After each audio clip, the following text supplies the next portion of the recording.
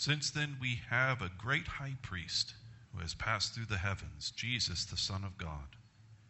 Let us hold fast our confession, for we do not have a high priest who is unable to sympathize with our weaknesses, but one who in every respect has been tempted as we are, yet without sin. Grace, mercy, and peace to you from God our Father, and from our Lord and Savior Jesus Christ. Amen. You may be seated. As we begin the season of Lent, we turn our attention to the temptation that Christ endured on our behalf. And it's good for us to do that because we understand that in order for Christ to die on the cross and pay for our sins, it was necessary for him to have no sin. Whenever temptation came upon him, he had to reject giving in to that temptation. Consistently, repeatedly, every single time throughout his life, so that he might be a perfect human being, true God and true man, so that he might die and pay for our sins and not for his own. And that's very important. And it is important also for us to understand that not giving into temptation was not a slam dunk for Jesus. This is not just something that was never an issue. He was tempted in every single way that any other human being has ever been tempted. The temptations were temptations that bit into him sorely, just like they bite into us sorely. And yet Jesus did not give in, whereas we, unfortunately, have given in. And have given in repeatedly. He was strong, where we have been weak. And that's important for us to understand. And we have that reading from Genesis that helps put this into context for us.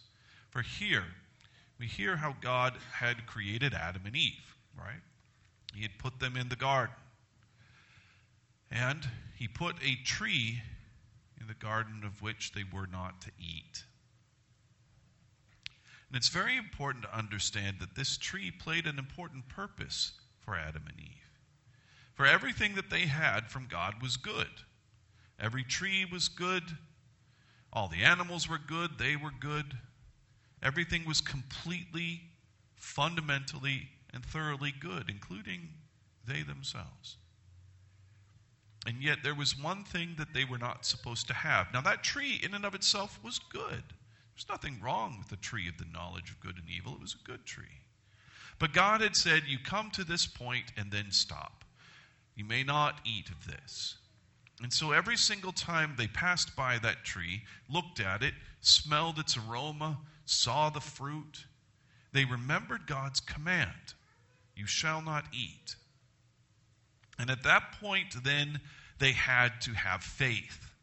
They had to have faith that when God told them not to eat of this tree, that he was still being good.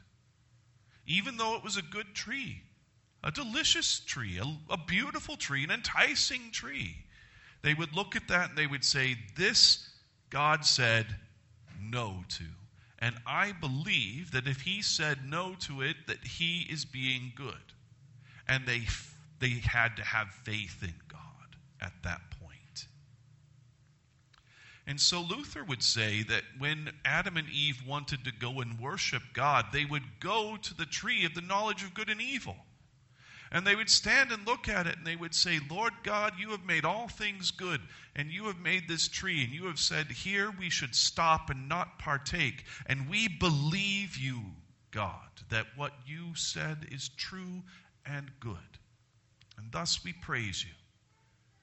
We praise you and receive the good things you have given and reject the bad things that you say to avoid, and we trust you. And so the tree gave them an opportunity to express faith. And that's good. They trusted God. The serpent comes along and presents it in such a way that Eve no longer trusts God. You will not die. You will be like God, knowing good and evil.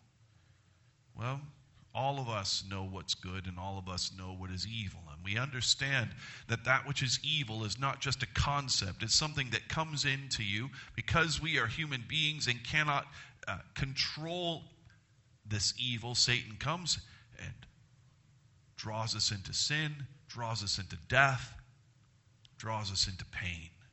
And that which is evil is not simply a concept that we know, it is something that we have become.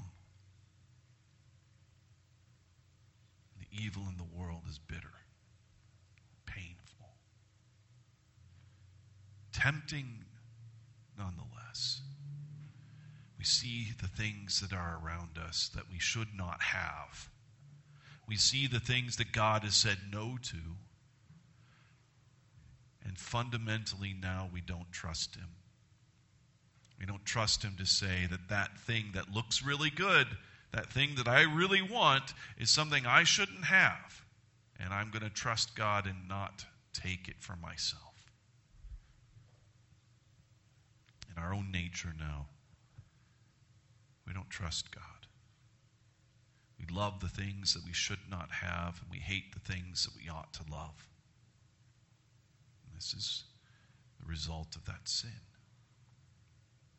And when Jesus came, he never gave in to any of those temptations. He had the strength that we don't have. He had the wisdom that we lack, and he had the trust in his Father, which we have rejected. And so every single time he saw something that looked good, that he could have had, he did not take it. He instead received only that which his Father gave him and trusted him in every place. In doing so, he could go to the cross for you. He could die for you. He could take your sins for when you loved that which you ought not and received that, took that which you should not have. He could forgive all of those things. And he took your sin into his flesh and he paid for them all. Thanks be to God. He rose from the dead. He gives you eternal life. And now you walk through this world. You are on a journey and you're walking with Christ.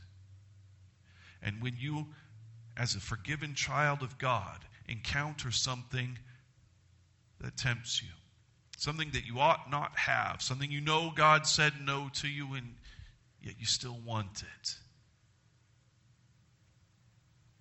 now you can go to Jesus and you could tell him about it. And you could say, Lord, I'm really feeling weak because I really want this thing I know I'm not supposed to have. And I really want to do this thing you said not to do. It looks good, it feels good, it smells good, it looks delicious. I want to partake, but you said not to. And so, Lord, I ask you to help me because you know what it's like to feel this way. You were in the exact same place I'm at. You were tempted by the thing that tempts me, and yet you didn't give in. But Lord, I am weak. I am not strong. And so you go to the throne of grace, because there at the throne of grace sits Christ your Lord. And he gives grace. That means he gives you forgiveness for the times you have sinned, and he gives you his mercy to help you in time of need. And you go to him, to the throne of grace, and you go to him with confidence. You're not afraid. You're not like coming close to him, not wanting to look. You're not coming close to him afraid he's going to reject you. You come with confidence to him. You fall on your knees before him and you ask for help, and you know you will receive it from him, forgiveness and grace, so that you find mercy and help in time of need.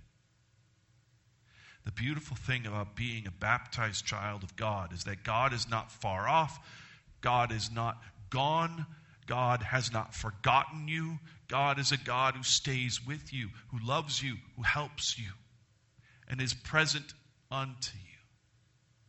You go to him and he's there.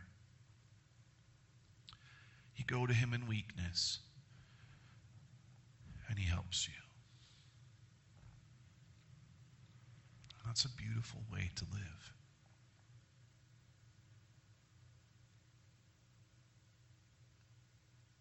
It's a beautiful way to live.